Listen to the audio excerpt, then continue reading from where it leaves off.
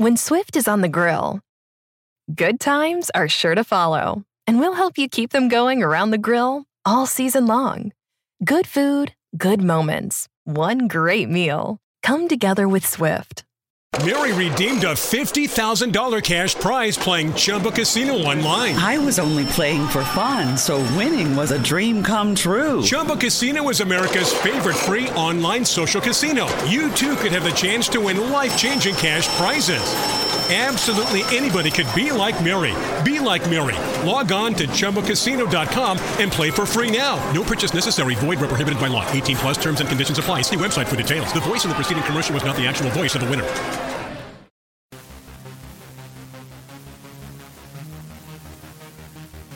This is Deb Carson from Fox Sports Radio, and you're listening to Jim and Florence on the Forum. Hi, everyone. This is Jim Jackson. Welcome to the Forum, and boy, have we been busy these last 2 weeks.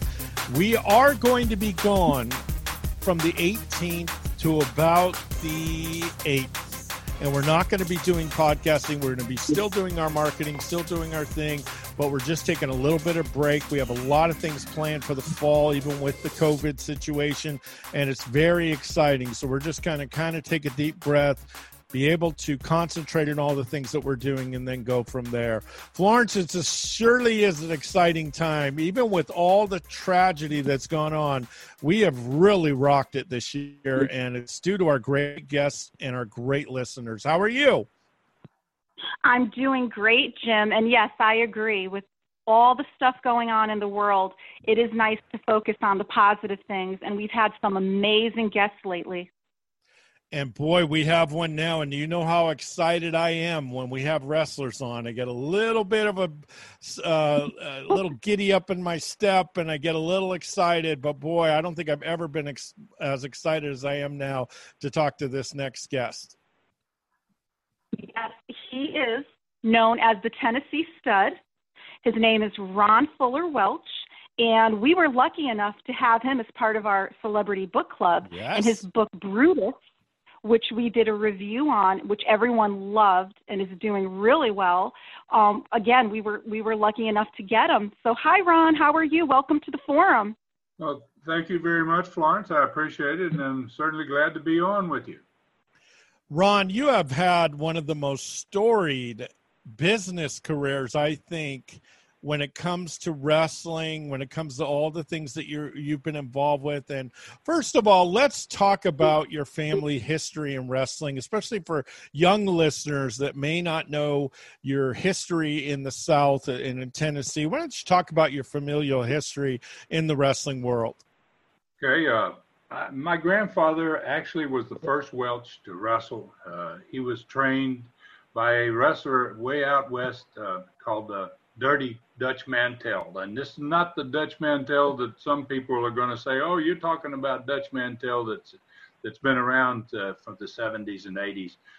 My granddad started in 1920. Yeah, so he's quite a bit ahead of that Dutch. And he started out there in West Texas, around Amarillo in that area. And then I come from the oldest and the largest wrestling family ever. And, so I've got 24 members in my family that have either wrestled or refereed or promoted or owned companies that were involved and made their living in professional wrestling. So I come from, a lot of wrestlers, obviously. I have a brother that wrestles. I have a first cousin that wrestles. I have a brother named Robert Fuller. He also worked for WCW as Colonel Parker. Sure. He worked for WWE as Tennessee Lee. I have a cousin named Jimmy Golden that has been bunkhouse buck for WCW, as well as having a 50-year career of his own in the ring. So I come from a huge wrestling family, 4 generations at this point, and 100 years, basically. My granddad started in 1920, and we've still got some of our youngsters that are still in it 100 years later. Now, with you being a lifer, as they say in the wrestling business, with such a long history, who actually physically trained you? Actually, you would think my dad trained me, but my dad did train me. My dad taught me how to shoot, which means how to really wrestle. And, and my grandfather was trained by one of the greatest shooters of all time, the original Dutch Mantell. And my grandfather was very, very good. I mean, he knew how to hurt people if he needed to. And my dad taught me those same things. But when it came time to train to actually become a professional wrestler, he handed me over to a guy named Corsica Gene. There were two Corsican brothers, Joe and Gene. And I trained in 1970 after I finished playing basketball at the University of Miami. I trained in Georgia and wrestled there for 6 months and then went to Florida for the first 4 years of my career, basically. When we want to also talk about what a great athlete you were. What were your dimensions when you were in college? How tall were you, and what was your weight? Because you played at the University of Miami, I believe, before Rick Barry, right? No, right after. Little after. Rick Barry, just after Rick Barry. And I played my freshman year at Clemson, and then I transferred to the University of Miami as a sophomore. I was 6'9" in both places. I was already up there. I had the height. I was about 230, 235 in college. And as a pro, I got up into the 270 range, 275. I got a little bigger, obviously. And when you wrestle as compared to playing basketball, you are going to have more muscle, obviously. Sure. So that's where it put that weight on me. But, I had a pretty good career at the University of Miami, and I had the opportunity to play some fabulous basketball players. And I was really lucky. Miami was not in the ACC as it is now. It was an independent, and we wrestled. We played out in L.A. We played UCLA the year they won the national championship. Yep, at Pauley. Yep. Yeah, we played at Pauley. We played Artis Gilmore in the number 2 team that year. The national championship game was Jacksonville University and UCLA, and I played against both those centers. Wow. Artis Gilmore and the center for the UCLA team. So, I had an opportunity to play some great players. I played against Wayne Cowens. Went on he was Florida State, so we played Florida State, obviously, being in the same state. And so, I had a pretty good career. I really enjoyed playing basketball, but wrestling was what I always wanted to do. Sure. Was there ever a time that you thought you wouldn't be a wrestler, but it was just kind of in your blood and this was what you were going to do? No, I thought that I would retire. I thought I would quit as a wrestler, it was my grandfather's life. He went through his entire life with it and retired after having built territories and run a tremendous business. He operated wrestling in 12 states at one time in the South. He just had a monstrous company, and my dad spent his life in it, and I thought I would too, but things changed in the 80s. Wrestling changed. Oh gosh, I don't even want to go there, but I don't like it much either. You know how I feel about all that. But do you recall some of your first matches? Oh yeah, you always remember some of your first matches. It's such a strange thing to be a professional wrestler. You have and having grown up like I did in the sport, you see these guys and they become heroes to you. They're icons to you. And I end up wrestling some of those guys early on in my career. The Assassins, which were a great tag team, Jody Hamilton and Tom Ernesto. I wrestled Nick Bockwinkel as a real young guy. One of the greats. Wow. Just huge names. Bob Armstrong. When Bob Armstrong was young, he was just getting started, and so and then once I went to Florida, I had the opportunity to wrestle just some amazing talent. Dusty Rhodes when he was a heel, and Bobby Shane, who was a tremendous star that got killed in the plane wreck. Oh yeah. Just all kinds of great wrestlers. And then been all over the world, wrestled in Japan, wrestled in Australia, wrestled in the Caribbean, throughout the Caribbean. I've been to Europe. I really had a great career in wrestling.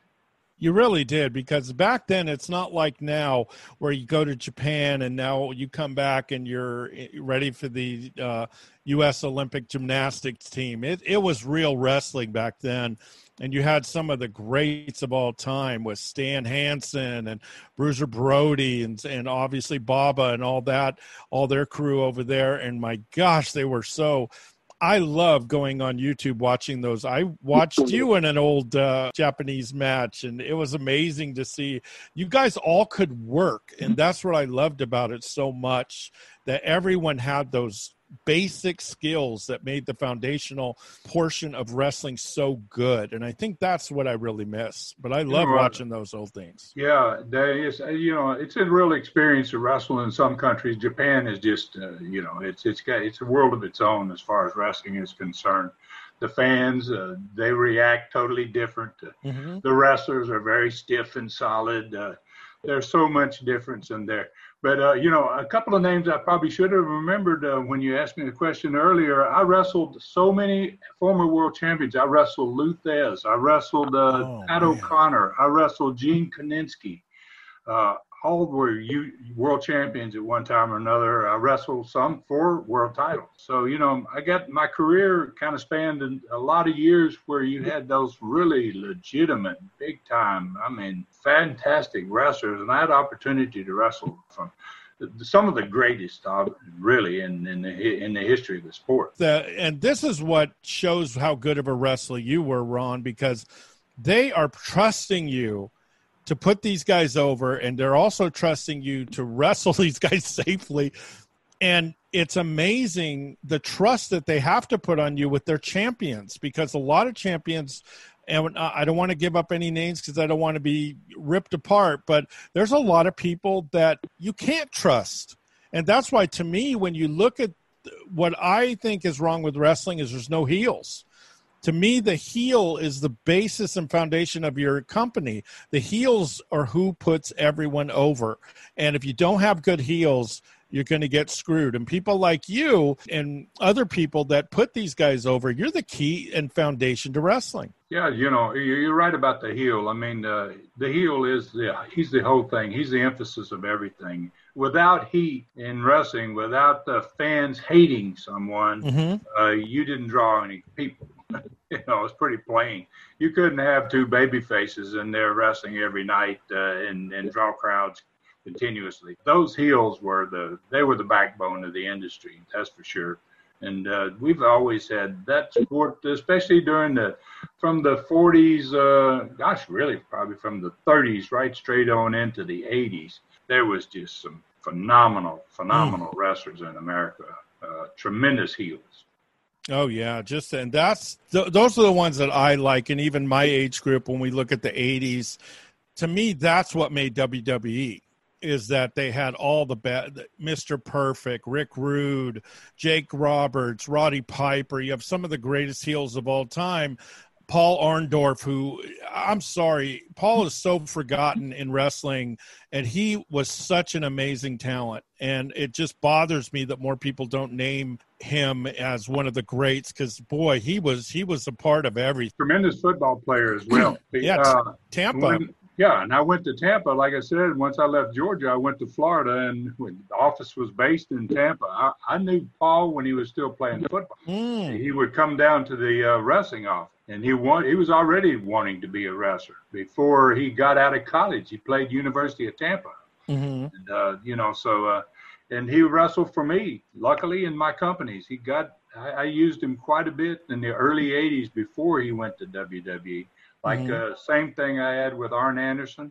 I got Arn Anderson started. I got Honky Tonk Man came from me. Sure. Hulk Hogan came from my company. So many of the big stars for WWE really learned their skills work in the South. I hated when WWE would say, look at these stars that WWE and Vince McMahon create. And I'm like, are you kidding me? None of them are created by WWE. They have the money to buy them from other areas. Every single superstar, none of them were originally from WWE. No, they didn't produce their own stars. They didn't produce their own stars. And like you say, they bought them. So we probably don't want to go there, I think. Well, you're going to get me upset, Ron. So, but Ron, one thing I did want to ask you, because I love wrestling. I love the science of it, the mind games that are played, and the mental portion. How did you guys, your grandfather, how did your family teach people to do promos? Did you was it, because you were really good. I love your promos. Were they natural? Did they just watch you and give you pointers? How did you get someone to give a good promo? Well, it doesn't happen nowadays because wrestlers don't get a chance to talk as much as they used to. But when I was young and getting started in the early 70s, you got to, once you became somewhat a star, you got to interview all the time. And it's just like any other part of your sport and the skills that it takes. Once you wrestle every night, you're going to pick up how to wrestle. But talking and doing the interviews, just the same thing as learning how to wrestle. The more practice you got, the better you got at it. I don't think there were very many wrestlers that ever started out making great interviews. It's a learning process. There used to be a saying back in the early 70s that you don't get to be a star in wrestling till you're 5 to 8 years in. Because it takes, and part of that was because you couldn't talk. You don't learn how to do those interviews until you're about 5 to 7, 8 years in, and you can't really be taught that. They try to teach that. I think they actually try to teach that in WWE.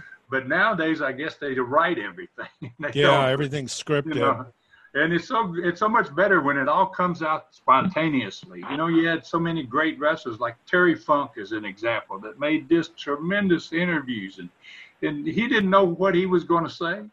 None of us knew what we were going to say. The red light comes on, you got 2 minutes, and you just wing it. You just go with it. And it comes from the heart. It comes from inside.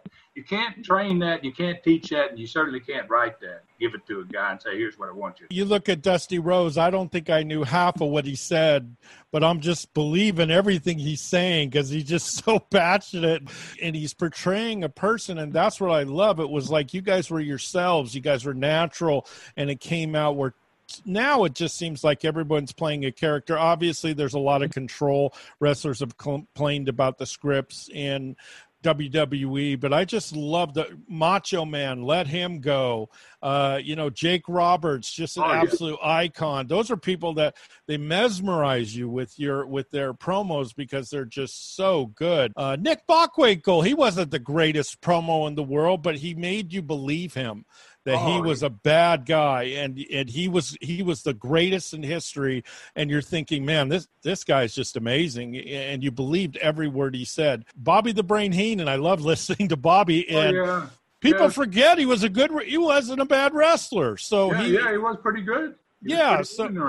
So there's so many. I just miss it. That's why I'm on the internet so much, and I love Jim Cornette, and I love some of the others. And you're the Studcast, obviously, that we're going to share to all our listeners. It's so much fun to talk about people like, and even Mick Foley and your brother. It's just amazing how much joy they gave to us and how much joy we got from wrestling. At that time, everyone was a wrestling fan. Now, I want to kind of also talk something that's in my craw a little bit, is talk about some of the crowds you guys drew. It bothers me that people think this is like this renaissance wrestling where the crowds are so big now. You guys really drew, and you guys drew weekly in territories. Oh, yeah. And you're right. People think about WWE as being the monster company, and nobody ever drew that much. My dad in 1956 in Mobile, Alabama, which is, it probably had a population of 250,000 people, I would say, in the mid-50s in Mobile. Drew 40,000 people in the Ladd Stadium to see him and Mario Galento. Wow. In 1965, he wrestled the same guy in Atlanta. They drew 38,000 in the baseball stadium. Here and it's right there. I've forgotten the name of the stadium, but It's before the Atlanta Braves came there, in the stadium they used to play ball in there, Ponce de Leon Baseball Stadium. And they drew 38,000. He went to Phoenix when there was nobody drawing anything out in the western part of the United States. It drew 27,000 people in Phoenix, in another baseball stadium there. Wow. And people, and that was happening everywhere back in those days. The territories were on fire. You had matches every night, and you went to the same city once a week, and all those cities were selling out. I remember when Dusty Rhodes turned babyface in Florida, for like 19 weeks straight, every city that we went to sold out, and a lot of times you had more people outside than could get inside. Yeah. They would they'd have to come, the police would have to come and disband the crowd because they wouldn't go home. They would stand out and listen on the outside. And outside the Tampa, the old Armory in Tampa had windows and no air conditioning. And they would stand up they'd be packed up back 100 deep just listening to the match. It was a huge part of life. And like out here, I remember one of my friends' grandfathers, he used to say especially the holidays were so huge. Everyone goes to the movies now, but Christmas, all these holidays, it was wrestling. You went to the wrestling matches. Those were their big days. Thanksgiving. Yep. Thanksgiving with my company, the last Southeastern company I had, Continental actually, we used to wrestle twice on Thanksgiving and twice on Christmas. We wrestled in Knoxville in the afternoon and Eastern time, and we would travel to Birmingham in Central Time and wrestle that night in Birmingham. Do 2 shows a day on Thanksgiving and Christmas every year. And it was the biggest crowds of the year. You could not get the people into the buildings. The buildings were too small. Yeah, and now they're having trouble filling 2,000-seat stadium, arenas during the week for house shows. So, right. There's a lot that bothers me, so I better stop before I have to go to counseling. But I do have some pictures of the original Dutch Mantell that I am going to this guy, wow. Because these, I guess, are very rare. There's one of his that actually he's in a suit. He looks amazing. He looks amazing. I love this. I love it. So we're going to share a little bit about him. Now, you transitioned like no other wrestler. You went out of wrestling. And tell me, how does a Southern gentleman like you that wrestled some of the greatest wrestlers of all time now is into hockey? What happened during that transition? Well, I retired in 1988 because of what Vince was doing and what was happening with WWE, and the territories were kind of fading away. And I saw the writing on the wall, and I did nothing for about 6 months. And there was a hockey team in Knoxville, Tennessee. And I had a friend of mine who had worked with me as a partner with my last wrestling company called USA Wrestling. And he said, "Ron, have you ever been to a hockey game?" I said, "No, I've seen them, but I've never been to a live game." So we go and watch a hockey game, and I wasn't impressed. I mean, the way the game started, and it was kind of boring, and the players just come out, skate around in a circle. There's no introductions. There's nothing happening there. And then about the second period, I don't think I'd have ever been in hockey if they hadn't had a fight that night. That's the truth. Second period, they dropped the gloves and they went at it, and the building stood up, and I said, "Boy, now, Bobby, I can identify with this. We can do something with this." Yep. So we found out how to get into the East Coast Hockey League, which was the lowest level minor league. Franchises were $25,000. It was pretty inexpensive to get in. They weren't drawing 1,000, 1,200, 1,500 people if they were. That would be the big crowd for them. And we bought a franchise for Nashville, and we went to Nashville, and we brought wrestling to hockey. I think is what we basically did. We did it totally different than anybody had done hockey. And the old timers and the people in hockey were very conservative. They didn't like it. Had 2 of them come to the first night we ever had a game in Nashville, And they came in the office after we opened the night up. Instead of just having the guys come skate around, we let the opposing team go skate around. And then, boy, we shut the whole building down. We darkened the building, then went totally black. We played bad to the bone. We brought spotlights on. We introduced our players. I mean, the other team quit skating. They had never seen anything like it. And their coach was like standing over there watching, like, what are they doing? You know, and it was really an amazing thing to watch it. And the two NHL guys show up in my office, and they're just mad. They what are you doing to our game? And I said, I'm turning these people on. I'm gonna turn your game on, man. Yep. And you know, and then later on, it did. I mean, they all copied that game introduction. Heck, the Bulls copied it out of Chicago. Yep. And that's become commonplace. Yeah. Every sport is doing it now. They all do that game introduction, and it changed that. Like I said, every team was drawing 1,500 was the biggest crowd. We drew 6,000 the very first night. Wow. Like, wow, what did you do over there? Yeah. Well, so it was an experience for me. We had an even better. We went next year. We got a team in Cincinnati, Ohio. And they averaged, our second year there, we averaged 10,200 people a game. You were outdrawing NHL teams. We were outdrawing 7 NHL teams. Yep. We were just unbelievable. People were going, what in the world do they do down there? And they were sending everybody in. The office staff and every team would show up, and they taking notes, and you know, we were doing crazy stuff. I even had in Cincinnati, we had an applause meter. That nobody had ever seen that before. I wanted to create more revenue, so I said, we need an applause meter. And the guy says, what are you talking about? And I said, well, the name of the team is the Cyclones. Let's build a huge sign down at the end of the building and set it up so that when the crowd gets, the louder the crowd gets, the higher the Cyclone lights. Gosh. And, we did things that were just unbelievable. You guys really revolutionized sports. I mean, you look at the Seattle applause meter and some of the other very loud stadiums that had never been done before. Now, all of a sudden, it's become the thing. And it's amazing how you brought a little wrestling into sport. I don't think you get the credit for all the things that you did in all the sports, and they copycat everything. When it brings in money, they'll copycat it. But that is amazing story that you guys did that, and now it's kind of the norm. Yeah, it is the norm anymore. I don't believe there's probably any team in the NHL that doesn't have a game opening, an introduction. In fact, I live in Tampa, and boy, they have a big time one. They really take it to it. They have lightning in their building, man. I mean, that is the Sharks. We have a 30-foot shark, and the players come out of the shark. So. Oh yeah, I've seen it. Yes. I think that were the first. That was about one of the first in the NHL that I saw that started doing the game intro.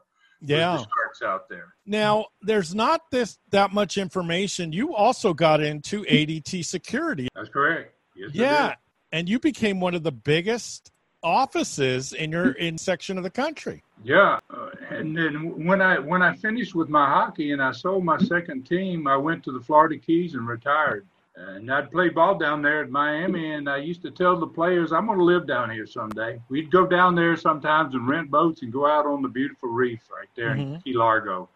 And I would tell the guys, I'm going to live here someday, and they would all laugh at me. So, so I went down and I did retire and stayed there for a while, and I went back to Tennessee, and I wrote the book. And then after that, I got involved in ADT, and I really got involved in the business world.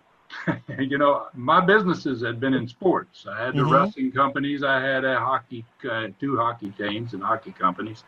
And I really learned business when I went to ADT. But, yeah, I had pretty good success in it. We were the largest dealer in the southeastern United States. We're the 12th largest dealer in North America. That's amazing. We kind of lit them up in that business, too. And we did a lot of things there that hadn't been done, too. So. Well, I hope you guys didn't have intros at the ADT office. That would have been a little weird.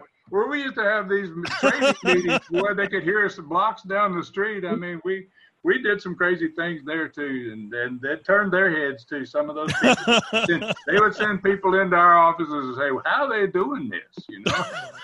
So, now, when was the first time, or is this something that you dreamed about that you really thought seriously of writing a novel? I never thought about writing a novel, to be honest with you. I guess maybe, you know, I figured that someday I might write a wrestling book, but I never thought about writing a novel. And one night when I was living in Tennessee, this was about 1998, I had a dream. And it was a crazy dream, and I'd wake up and I would go back and start to dream again. It was like it went all night long. Mm-hmm. And I got up the next morning and I told my wife, I said, I got to write a book, you know. And she goes, about wrestling? I said, no, I got to write a book about this dream I had last night. Oh boy. And and then that's where the idea came from, and the whole concept. I'd never written anything, and I spent 2 years in my basement working on a book, and it just evolves. I mean, you know, I found out when you're trying to write, you start out trying to be a writer, and if at some point your book becomes the writer, it takes over.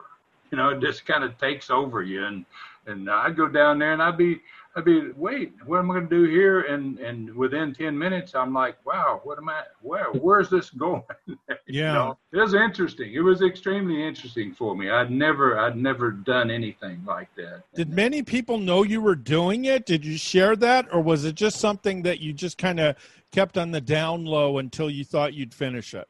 No, I didn't. I really didn't talk much about. I was working on a book, and you know, because I didn't really believe anything would ever come of it.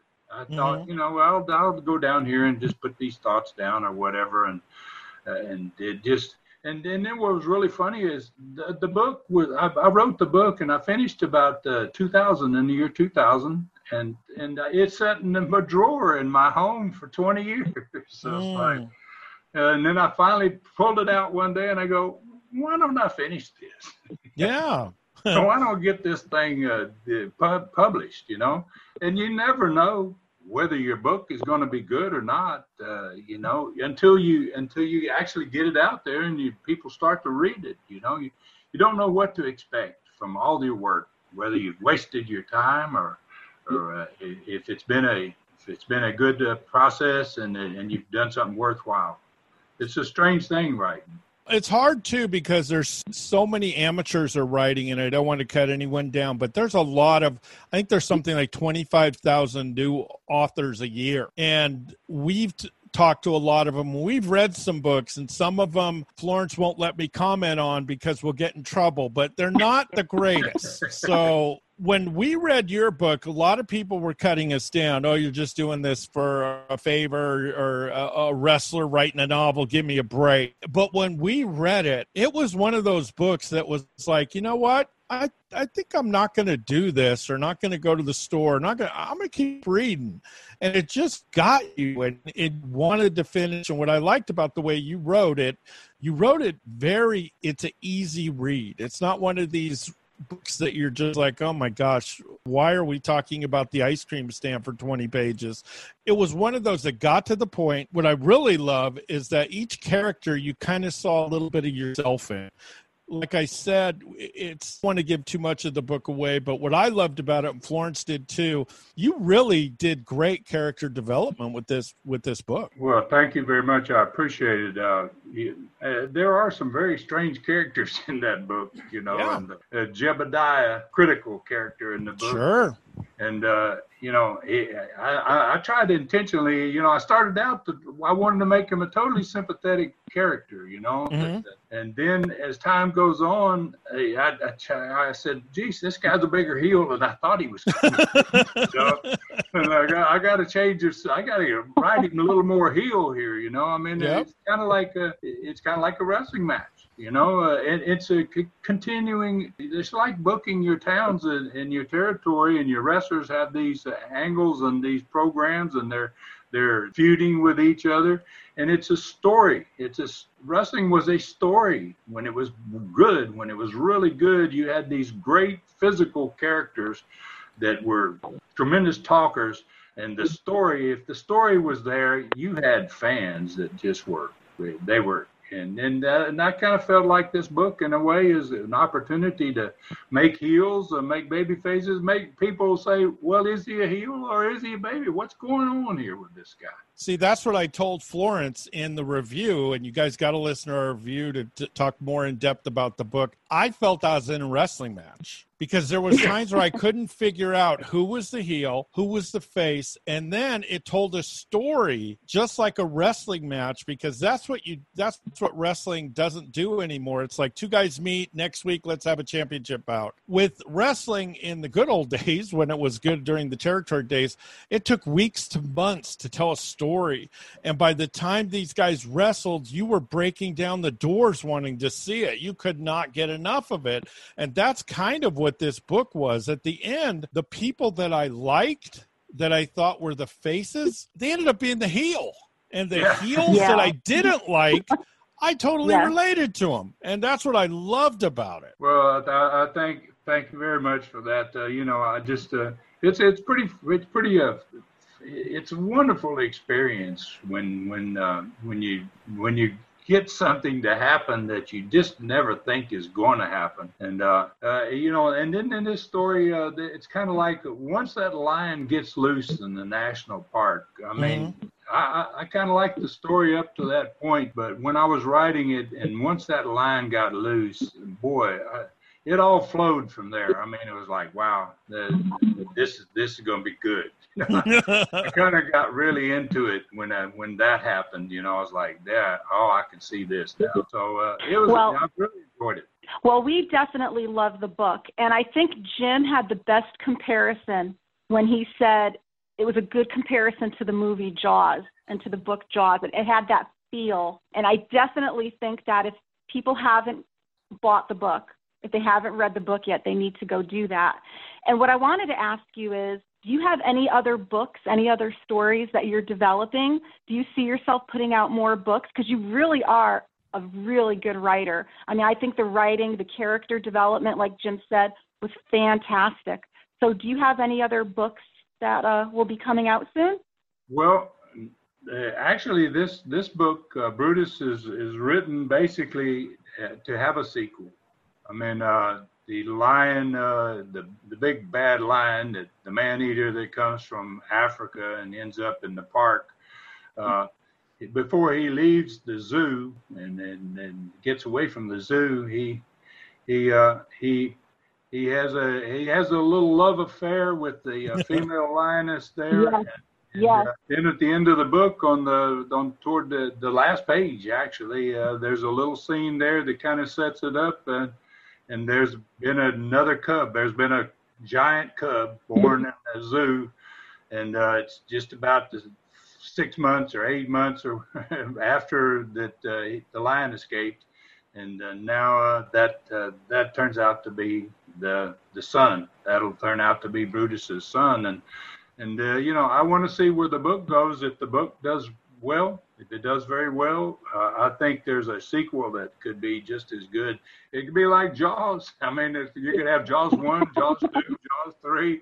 Maybe that's the deal. I don't know where it's going actually, but I don't plan any other book in a different direction, except maybe I want to do a book on my family. Yeah. We call it 100 Years in the Ring. And, my family has got such great history, and we're pretty much unknown to a lot of people. And that would probably be something I might do. I think that would be important, Ron, because especially me being in California, I didn't even know what Smoky Mountain Wrestling was. And until like 4 years ago, I didn't even know that existed.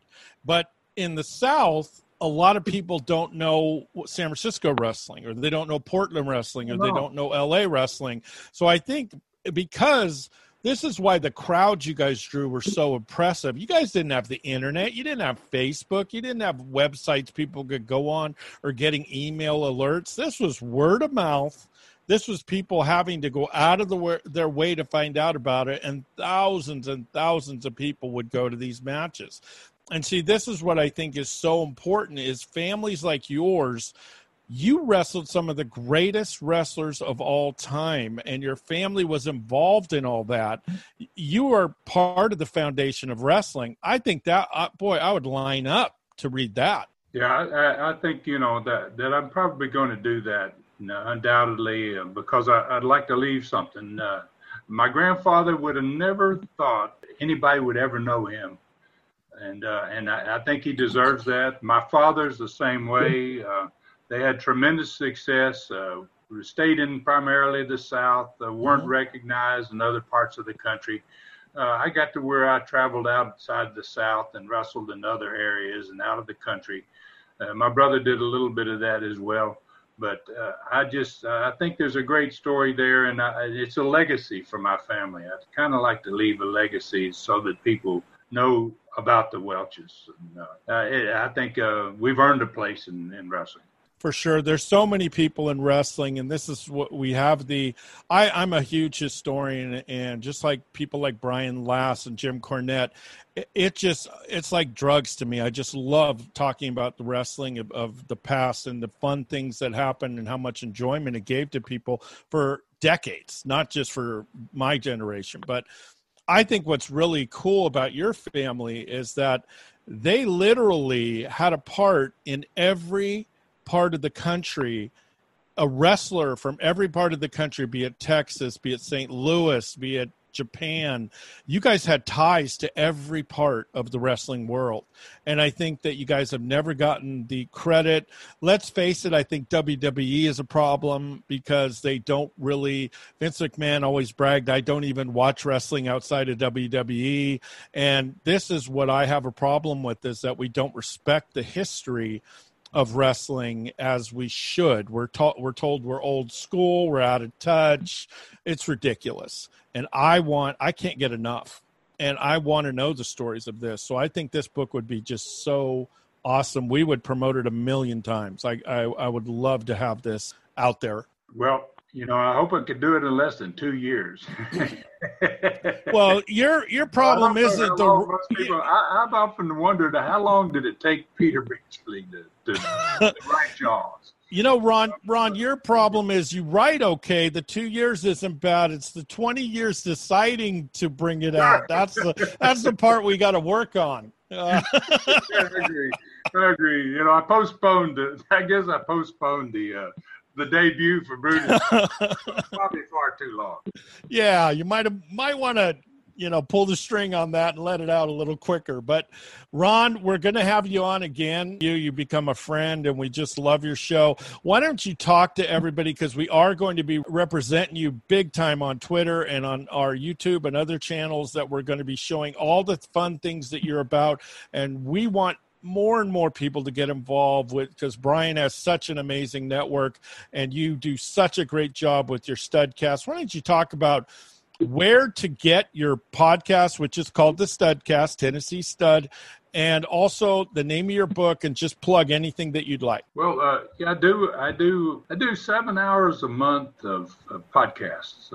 4 hours. I do a 1 hour every week Studcast, I call it, and it's basically started out with my grandfather. I'm in 160 episodes at this point, and I've covered from 1902 basically to about 1976, and that's a weekly product. It's free wherever people pick up their podcast, and I've got a pretty darn good listenership around the world. Oddly enough, I have a tremendous audience in England and in Australia, because I've been to Australia. I have a lot of Japanese people that get in touch with me on social media, and I hit the translation button to see what the message is. But it's an interesting show, and it's basically my family's history. I do a 3 hour once a month Super Studcast, I call it, and it's basically with just a wrestler, maybe one wrestler, maybe two. I've done one episode is Terry Funk for an hour and a half and Stan Hansen, and part of that time they're together on there, which is crazy. You get guys like that on there. Oh, yeah. So it's so I do those, and you can find those. I have a website. If people would like to go there and check it out, it's TN Stud, Tennessee, obviously, tnstud.com. And on there, I have every Studcast I've ever done. I have every Super Studcast. They can get them there. I have the book on there, as a matter of fact, now. And a few other things, T-shirts, things like that. But basically, that's what I do as far as wrestling is concerned nowadays. And I really enjoy it because my life, my family's lifetime, and it's all we ever did, and I kind of feel lucky that I have an outlet here that I can talk about it, and people seem to really like it because it's historical. It's a historical type of podcast, and I just tell facts and stories, and I come from a great wrestling family, and I'm a pretty decent storyteller. I think you're okay. Yeah, so it worked out okay. So if you are into wrestling, you want to know more about this great family, 100 years of wrestling history, this is where you want to go. Patreon.com/Studcast. Florence, if I would go until me and Ron break down, pass out. So we better stop now. Why don't you end it? Okay. Well, again, it was such an honor to be here and be able to speak with Ron and talk about his amazing career and his wonderful book. Again, this is an amazing book, and everyone needs to go get it. So thank you so much, Ron, for being on the forum. We truly appreciate it. And thank you to everyone out there, because you guys are loving our interviews. You're loving the YouTube and having our podcasts up there. So thanks a lot. Thank you so much, Ron. Again, get Brutus at Amazon. Brutus, the book by Ron Fuller. Take care, everyone. Thank you so much for your support.